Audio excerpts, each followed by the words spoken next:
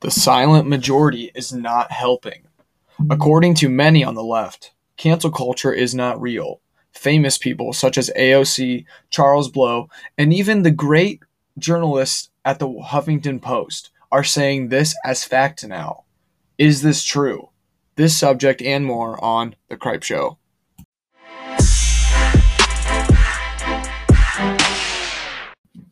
What is cancel culture? I've hit on this before, even a few weeks ago, saying that we cannot buy into this cancel culture. I basically, though, kind of ended the cancel culture narrative in my discussion with that a few weeks ago at do not cancel someone based on their political opinion. Well, we need to go further than that. Cancel culture is when you cancel someone or something that was acceptable a few minutes ago, such as, easily off the bat, all of these stinking statues. People are canceling our history based on these statues, and that is not right. Why is it not right? It's because a few minutes ago that was perfectly acceptable. Many people on the left, though, decline to accept this.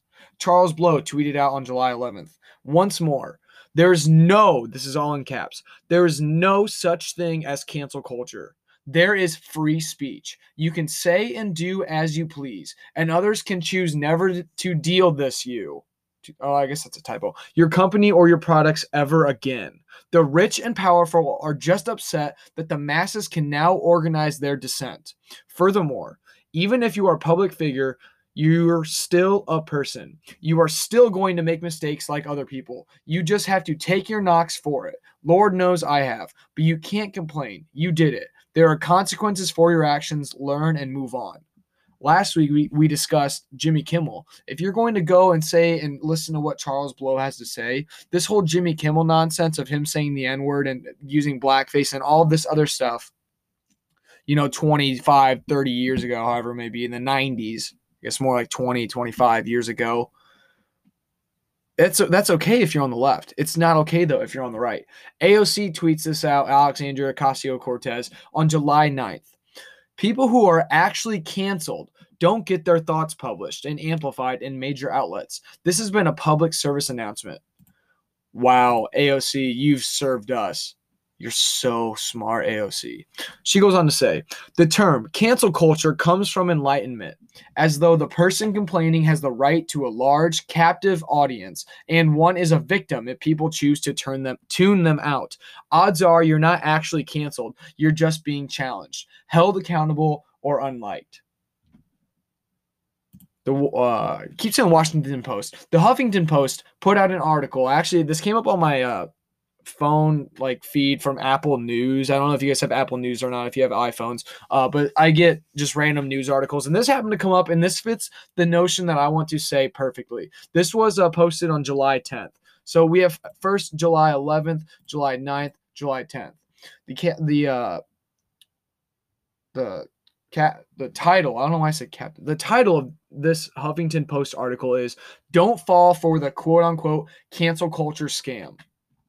Goes on to say, on Monday, 153 prominent writers, academics, and public figures signed their names to a statement entitled "A Letter on Justice and Open Debate." According to the signatories, the free exchange of information and ideas, the lifeblood of a liberal society, is daily becoming more constricted. Before I go on, I don't know if you heard, the letter on justice and open debate, like they said, was basically a letter to our society, not even necessarily dimming it down to the United States society, but just, I would say, the Western society as a whole, including Europe. Going on. While the letter itself, published by the magazine Harper's, doesn't use the term, the statement represents a bleak apogee in the years-long, increasingly contentious debate over cancel culture. The American left, we are told, is imposing an Orwellian set of restrictions on which views can be expressed in public. Institutions at every level are supposedly gripped by fears of social media mobs and dire professional consequences if their members express so much as a single statement of wrong think. This is false. Every statement of fact in the Harper's letter is either wildly exaggerated or plainly untrue. More broadly, the controversy over cancel culture is a straightforward moral panic. The panic over cancel culture is, at its core, a reactionary backlash. Conservative elites, threatened by the changing social norms and an accelerating generational handover, are attempting to amplify their feelings of aggrievement into a national crisis. That's all I want to go over with the Huffington Post article. Now, something funny actually that I'm not really talking about a whole lot is, so I don't know if you heard about the whole J.K. Rowling backlash. I'm not going to go that far into it, but basically J.K. Rowling's came out with a statement about a month ago, really, and she's been in the news lately for saying some things that a lot of people have been offended by. But she simply, basically, in my mind, asked if there was a difference between, or I guess, overarching what is a woman, and like I said, I'm not going to get into it, but she has received a ton of backlash for this statement. She is one of the people who were kind of the big go-getters to write this letter. So J.K. Rowling. When some of these 153 people who signed this letter on justice and open debate found out that J.K. Rowling was one of the founding members, the founding writers of this letter, they wanted to back out of it. Like, how funny is that? The same people who say we cannot buy into this cancel culture, we need to stop with this cancel culture, are going to say this after they hear about J.K. Rowling. Oh, we don't agree with her, but we want her canceled. We don't want us to be canceled, but we want her to be canceled. Yeah, makes perfect sense. All right, so can I find? My question was, after reading this article, can I find one area or can I show you one way that cancel culture is existing and it's not some right-wing conspiracy? Can I show you? You think that in 1 week I can come up with one? Well, better than that, I got you two. And actually, I just thought of a third one off the top of my mind, but I'm really not going to get into that. So here you go. The first evidence that cancel culture is legitimate within the past week is Barry Wise. I think I'm pronouncing her name right. I don't know if I am or not. So Barry Wise. She was a opinion article or opinion writer for the New York Times, the ever truthful New York Times. If you don't know who she is, I'll go into a little bit of detail after this. Dear AG, this is her letter of resignation that she posted on July 14th yesterday. She says, "It is with great sadness that I write to you that I am resigning from the New York Times." So Barry Wise was brought into the New York Times to kind of bring in a conservative light for the New York Times opinion articles and writing with a conservative type of mindset. Now, the New York Times doesn't have that many conservatives on any of their writing teams. Not at all. And especially after her resignation, it's slimmer and slimmer. So why, though, is she leaving after, I think, just over 3 years of being with the New York Times? Let's go on to say, or she goes on to say in her resignation letter, "I joined the paper with gratitude and optimism 3 years ago. I was hired with the goal of bringing in voices that would not otherwise appear in your pages. First-time writers, centrists, conservatives, and others who would not naturally think of the New York Times as their home. Hey, look, we still don't. The reason for this effort was clear. The paper's failure to anticipate the outcome of the 2016 election meant that it didn't have a firm grasp of the country it covers. Dean Baguette and others have admitted as much on various occasions. The priority in opinion was to help redress that critical shortcoming." I'm skipping over a few lines. This is a very well-written resignation letter. Not that I'm an expert in resignation letters, but there's just a few points that she makes about the New York Times that I really want to hit upon. And the next one is right here. "Twitter is not on the masthead of the New York Times, but Twitter has become its ultimate editor, as the ethics and mores of that platform have become those of the paper. The paper itself has increasingly become a kind of performance space. Stories are chosen and told in a way to satisfy the narrowest of audiences, rather than to allow a curious public to read about the world and then draft their own conclusions." This is a great piece, and you need to remember this sentence. To when journalism's already destroyed in our country. Why do you think that conservatives who don't control the media whatsoever are so good at talk radio? Why do you think someone like me find so much enjoyment. And why do you think that is? That I love talking to you. I don't even know who you are that's listening to this. I may have an idea of a few people, but why is it that the only big area of public life that conservatives have had a control on for any length of time within the last 50 years is talk radio? Why is it? It's because of what she says right here. I was always taught that journalists were charged with writing the first rough draft of history. Now, history itself is one more ephemeral thing molded to fit the needs of a predetermined narrative. How correct is she? How correct is she with just one sentence? That's shocking.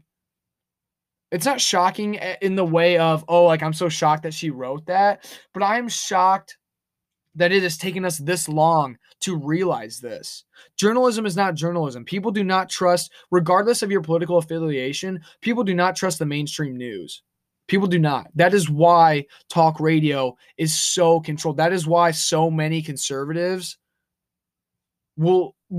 that's why, for instance, I trust somebody like a Michael Knowles, who I listen to almost on a daily basis, a political commentator. I trust him more than I do the media. Why is that?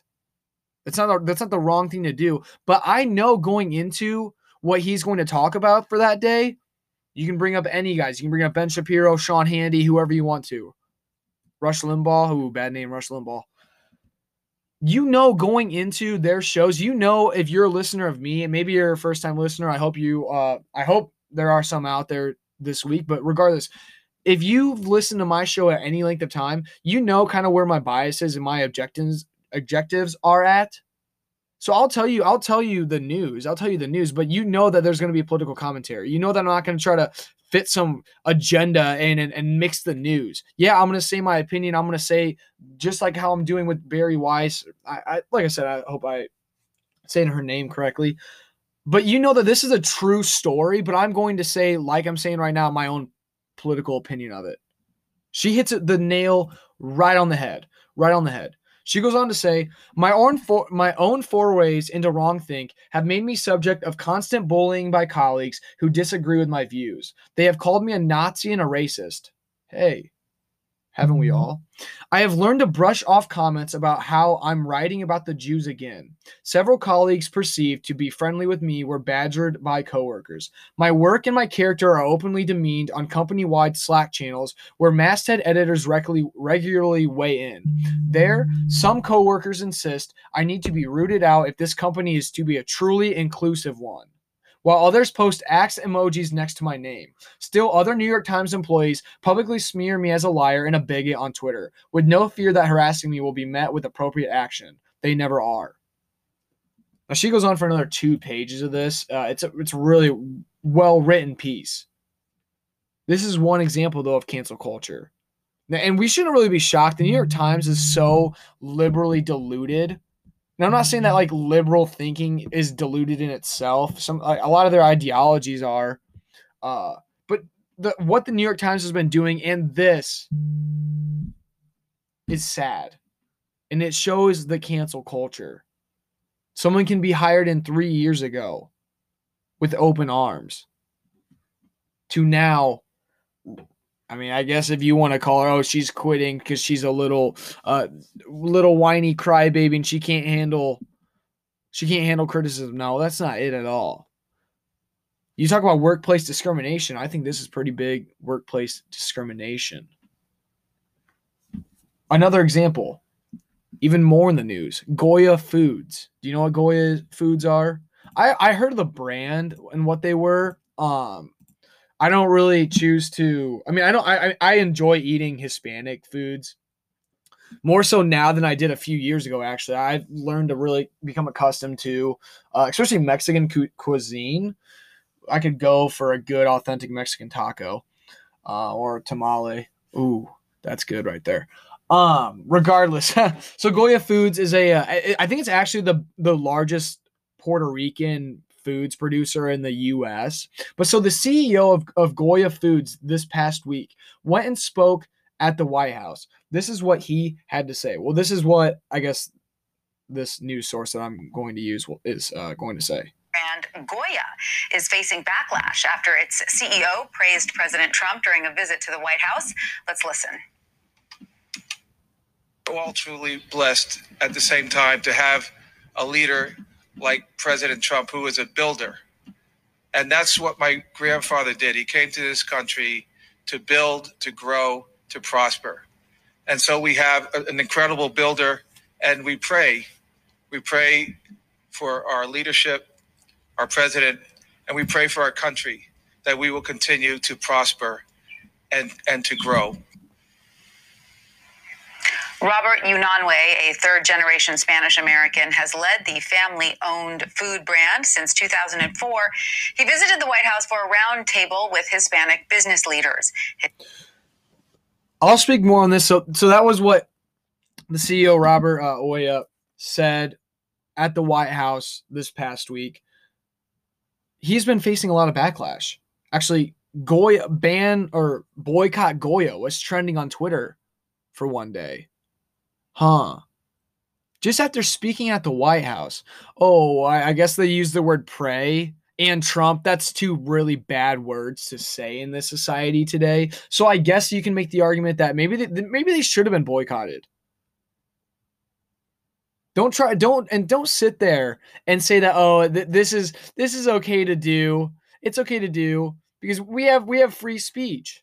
Yeah, you have free speech, but there's a double standard here. What's the double standard? Just take a listen. Yesterday, the president had a roundtable at the White House, and they were talking about jobs. And they had the fella who runs Goya Foods, Bob Unanue, and he said that this president reminds him of his grandfather who started Goya Foods back in the 1930s. Our company was founded in 1936 by my grandfather, who left Spain at only 18 years old. We're all truly blessed at the same time to have a leader like President Trump, who is a builder. And that's what my grandfather did. He came to this country to build, to grow, to prosper. Well, through the magic of television, there you saw him right there yesterday in the Rose Garden. And now right here on your TV channel, we've got Goya Foods CEO and President Bob Unanue. Bob, good morning to you. Good morning, Steve, Emily, and Brian. How are you all doing? We're doing good to talk to some friends. Well, there you go. Thank you very much. It's good to have you as well. So what was the president's message to the Hispanic business leaders who were at the roundtable yesterday? Well, we were part of a commission. It's called the White House Hispanic Prosperity Initiative.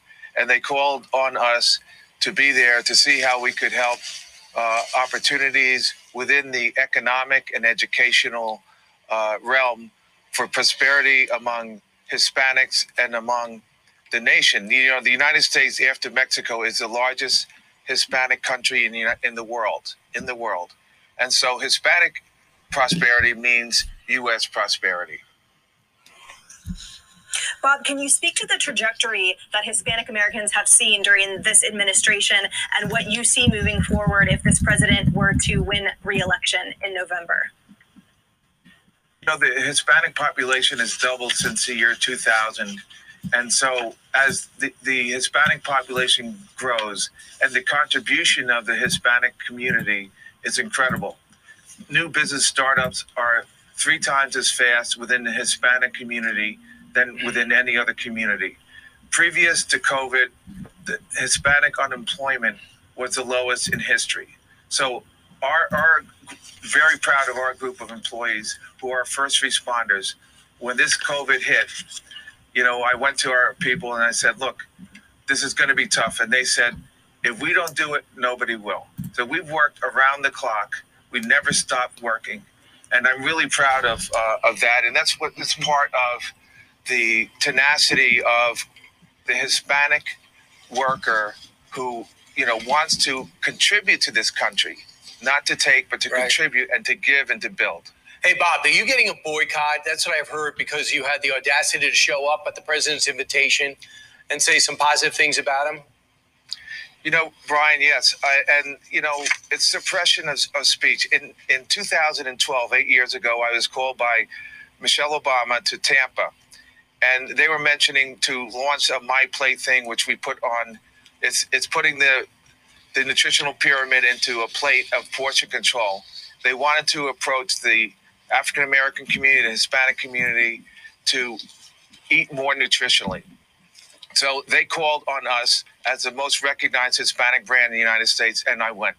I went to the White House later, and I introduced in Hispanic Heritage Month President Obama. And so you're allowed to talk good or to praise one president, but you're not allowed. When I was called to be part of this commission to aid in economic and educational prosperity, and you make a positive comment, all of a sudden that's not acceptable. So, I'm not apologizing for saying, and especially if you're called by the president of the United States, you're going to say, no, I'm sorry, I'm busy. No, thank you. I didn't say that to the Obamas, and I didn't say that to President Trump. Bob, it's Wow.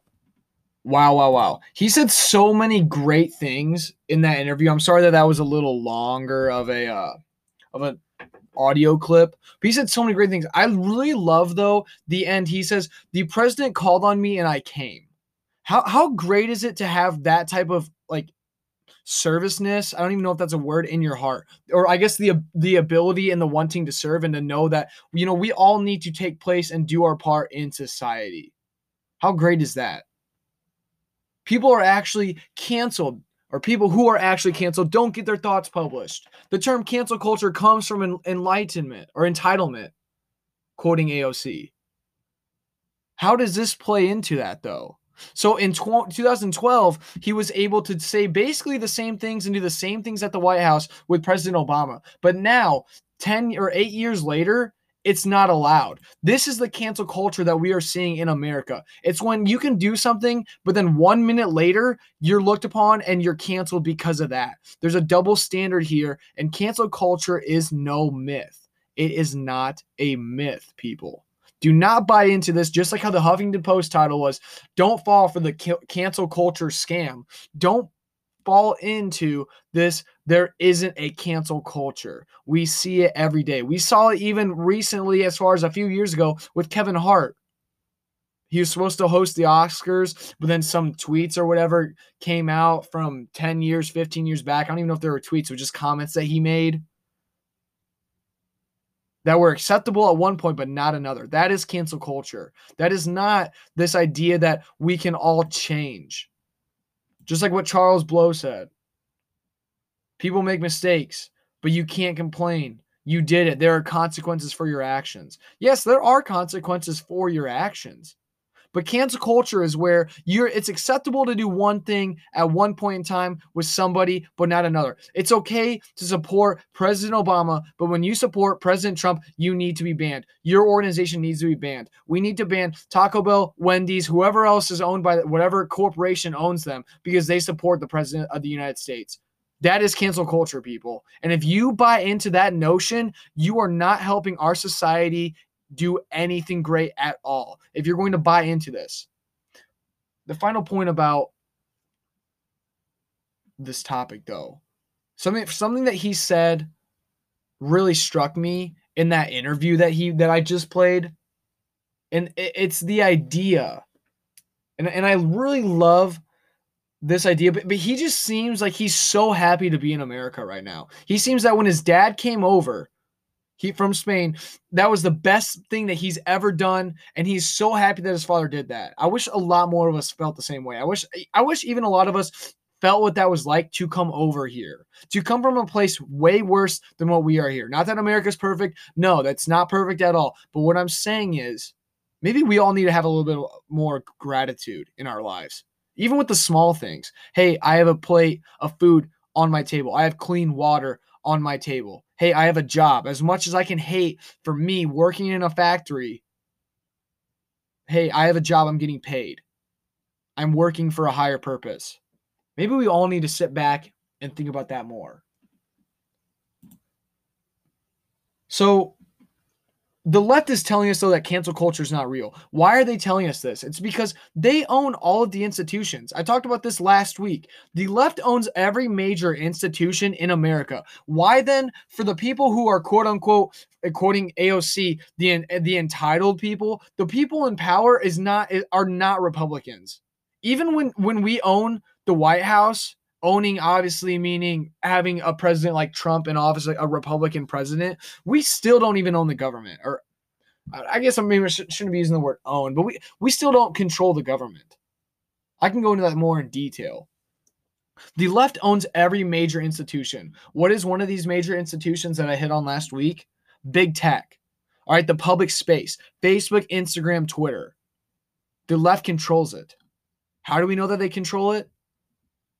We know because a button appeared this week and it got taken down pretty fast. I don't even know if most people even heard about it. It wasn't on the news. You can't have this on the news. I'm reading this from the Washington Examiner of all places. But quoting the Washington Examiner from a story on July 13th, a new button appeared on Instagram reads, "Mute white people." The Washington Examiner confirmed the button on Instagram Monday following a tweet bringing attention to the GIF. I say GIF. I don't know if you say GIF or GIF. I don't understand why people say GIF, but regardless, GIF by conservative commentator Katie Pavlich.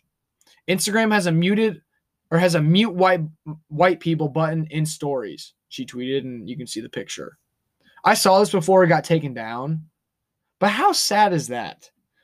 How racist is that actually? This whole notion, and I don't even know if you've really seen what Nick Cannon has said recently within the past day or two. Go on and take a look. Type in Nick Cannon, and you'll see what he's gotten himself into. But this idea, do not buy into this idea. And I'm not saying what I'm about to say because one type of racism is better than the other. No, I'm not. But racism goes every single way. It goes black on white, white on black, black on brown, brown on black, brown on white, whatever color you want. Racism is racism. Imagine if this was flipped around. If it said mute black people, mute Asian people, mute any type of culture. How is this sounding? I don't know what goes through your mind if you're whoever's at Instagram deciding to allow this to take place. Mute white people. I'm not saying this just because I'm white. I'd be saying this if this was black. Mute black people. How offensive is that? How terrible is that? But this is the type of thing that is allowed in our culture. I guess maybe this could be a use of not really cancel culture, but of like the canceling of things is when they're blatantly racist. Mute white people. The left, though, also seems to own the National Museum of African American History and Culture. Now, I know I've been kind of hitting different points and dots here and there. I'm not saying that we need to control, we as conservatives, as Republicans, need to control every aspect of life. No, I'm not saying that. I'm saying that I think a lot of the problems that we're seeing right now are because the left has a stronghold on every major institution. Well, what is somewhere that the left has control of, and it's clearly obvious today? It's the National Museum of African American History and Culture. So yesterday, I guess today, July 15th, the National Museum of African American History and Culture published 4 pictures depicting what is whiteness or white culture. I'll read you that more in 1 second.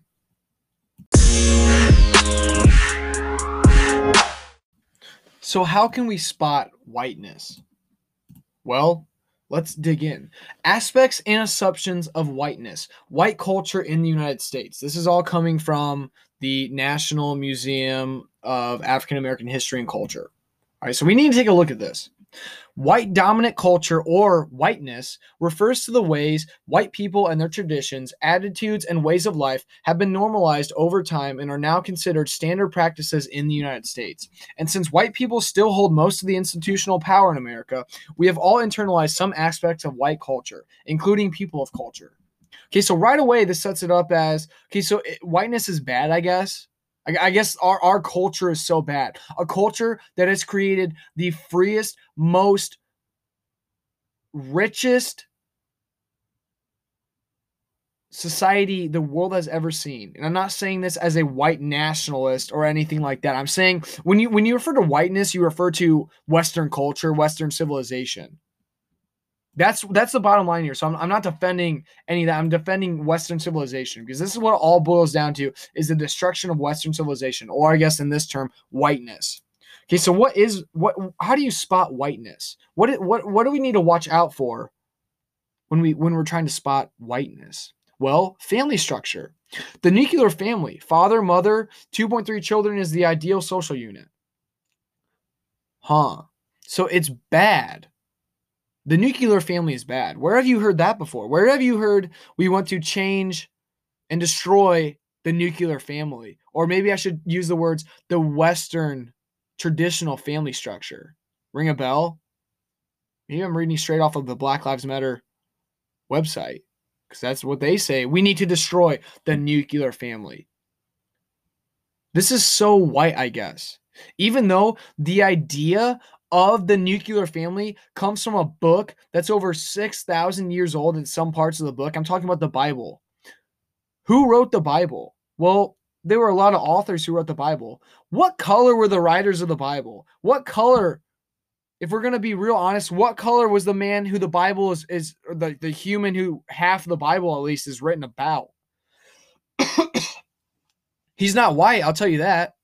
Jesus Christ was not white. But this is so white. This is so bad that we have the idea of a family structure of having a father and a mother. It is so bad. We need to get rid of this. This will help all people of color. This will help them if we get rid of this. It's not like statistics show the complete opposite of that in America today. It's so bad. The nuclear family is so bad. That is so white. It's so pathetic. How can you... Going on. Husband is breadwinner and head of household. Wife is homemaker and subordinate to the husband. Children should have own rooms, be independent. I don't really see what's so bad here. What's so bad about having different societal attributes to each gender? I guess if you're a liberal, that's really bad, and we're supposed to say that men and women are equal, and men and women can do the exact same things and are able to do the same things. Sadly, it's not true. I can do things that my fiance Sydney can do, and she can do things that I can't do. But that's bad to say that. We've seen that. We've seen that recently this week, actually, with even moving forward. Emphasis on scientific method. Objective, rational, linear thinking, cause and effect relationships, quantitative emphasis. Okay, so I guess we're supposed to rethink how we, I guess when I was learning how to have a scientific mind, you have to hypothesize first. We need to change all this, though. But we need to also change in white culture is the Protestant work ethic. Hard work is the key to success. Work before play. The quote, if you didn't meet your goals, you didn't work hard enough. So now we are supposed to, and it is bad to not have goals and try to meet those goals. When has it become bad to work hard? For some reason, our society today is trying to push this notion of it's bad to work hard. We need to work less, and we just need to be not working at all. Actually, you know what we need to do? We need to abolish the 40-hour work week down to 0. And if you think that I'm exaggerating this, I'm not. Because this is why so many conservatives were against the Green New Deal. The Green New Deal, if you even remember what that was, of all the faults that it had, one of the biggest faults, in my opinion, that it had was that it had something basically along the lines of you get paid just to live in America. You don't have to work. If you don't want to work, you don't have to work, and the government will provide you for that. Well, I'm sorry to say, but humans, one part of humanity is working. Adam and Eve worked in the beginning. We're supposed to work too. Hard work is not bad. That is what has led us to have the greatest society the world has ever seen. That is why we have as much world peace as what we have right now. Hard work. I'm not saying everything's perfect. No, I'm not saying that at all. I'm not saying that we need to go be in labor camps working our butts off for no pay. I'm not saying that 100 years ago when there were kids younger than the age of 5 working over 40-hour work weeks, that's acceptable. No, I'm not saying that at all. But hard work is not bad. Having goals is not bad. Moving forward. Future orientation even. So we cannot plan for the future. You cannot have delayed gratification. Progress is always best. Tomorrow will be better. So we are not supposed to think about that tomorrow can be better. We cannot plan for the future. This is whiteness and this is bad. Planning for the future is bad.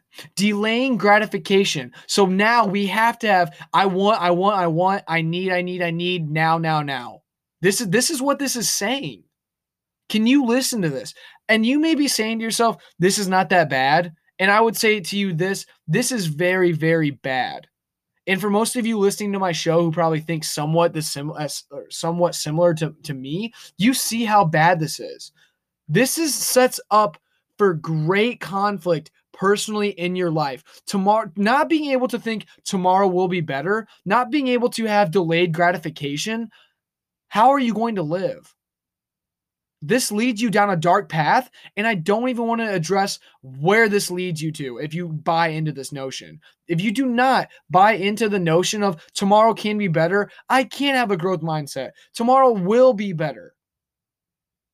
I don't need gratification now. Hey, I'm 22 years old and I have a ton of college loan debt and I want to have a family someday. You know what I'm going to do? I'm not going to sit on my butt and want gratification now. I'm not going to go and buy a nice car. I've never had a car that nice. No, you know what I'm going to do? I'm going to work hard and pay off my loans. And someday when I sit back and I'm 67 years old and I'm retired finally from being a teacher or whatever else I guess I want to pursue, I will sit back and think about this moment right here when I am talking to you listeners, and I'm thinking to myself, how grateful am I that I decided to put a hard hat on and keep trucking forward, that I decided that tomorrow will be better, that, hey, someday maybe I will have a car that isn't less than 200,000 miles. Someday maybe I will be able to just go out and spend a week in Florida. I'll be able to do this, do that. It's so sad. I could read you more and more. There's 4 pages of this.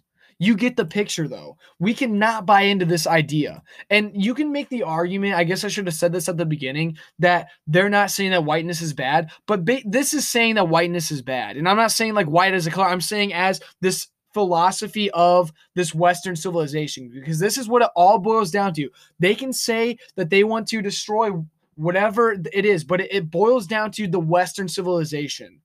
And we all live in the Western civilization, and the Western civilization is a great civilization. It is, like I said, it has brought the most peace, the least amount of poverty, the least amount of wartime in the history of the world. And we need to completely disregard all of this and disregard our history so then we can feel better about ourselves. We need to not work hard. We need to not think that the future is going to be better. And we can definitely not plan for our future. We definitely cannot have an emphasis on scientific methods. How sad is that? What does this all tell us, though? What does this all tell us? Why is the title of my show for this week this? Sorry. I guess I'm smoking too much. The silent majority isn't helping. Why is that the title, Seth? It is the title because this tells us something. This silent majority that Trump loves to parade around like he's just won the first place prize at the state of, science fair. This idea of the silent majority that elected President Trump in 2016, it's definitely real, but it is time for the silent majority to not be silent anymore. It is time. Democracy dies in darkness, according to the Washington Post. Wow, look at me. I'm quoting the Washington Post in a good light. Democracy dies in darkness.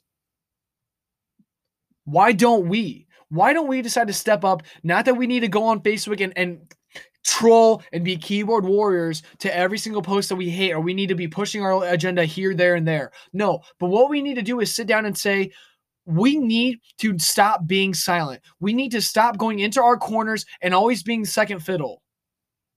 Okay, because if we want society to change for the better, if we want to have our values heard, we cannot be silent no more. We cannot sit down and wait 50 years, every 50 years for Donald Trump to be elected or for people like him to be elected. We can't go from, oh, Reagan was such a great president, to now in 50 years we're going to say, oh, Trump was such a great president.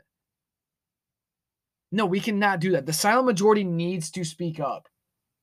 Society is not going to change with half of its population being silent, with all of conservatism being silent.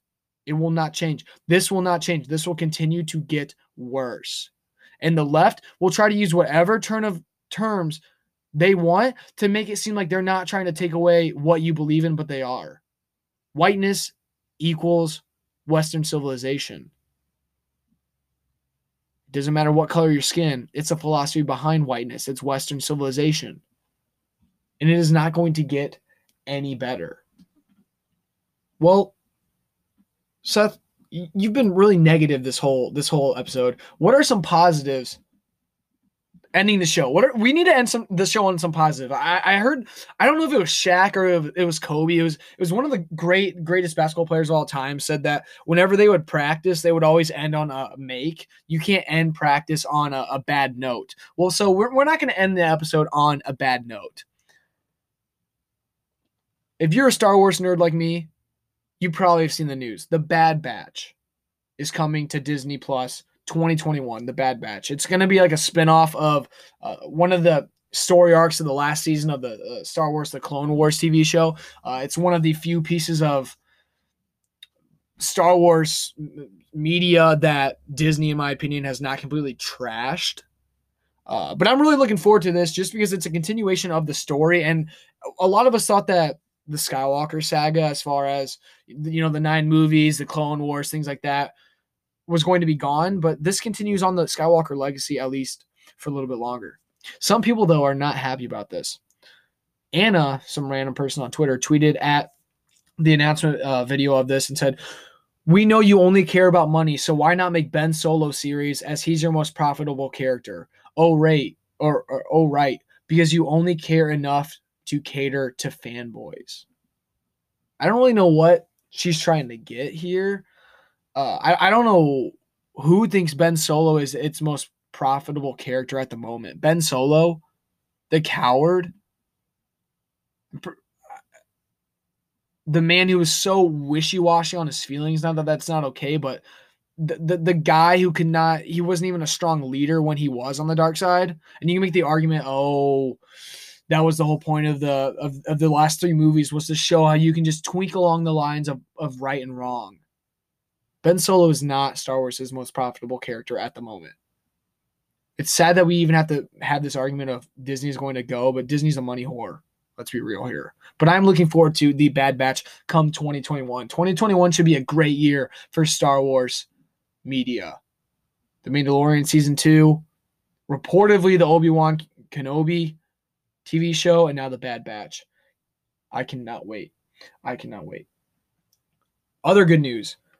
Look forward next week to an extra episode. I'm currently working out all the details. I don't know exactly when it will be out. I'm not going to say any more, but you are not going to want to miss next week's episode. I am looking forward to sitting down with a good friend of mine to discuss a topic that I really do not spend that much time talking about, but I think that's something that is important for us to hear.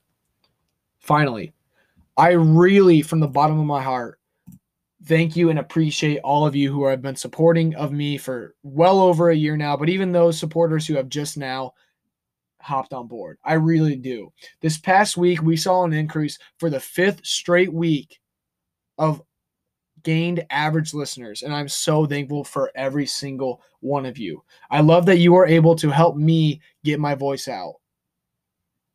Jeremy, Grant, Dismore, Aaron, I can't name everybody, but you 4 came to my mind. I really appreciate all the support you have been giving me. Thank you all for supporting the show. If you enjoyed this episode, please leave a 5-star review. If you have ever want to suggest content for the show, email me at sittingwithseth@gmail.com. Be sure to follow me on Sitting with Seth on Facebook for more.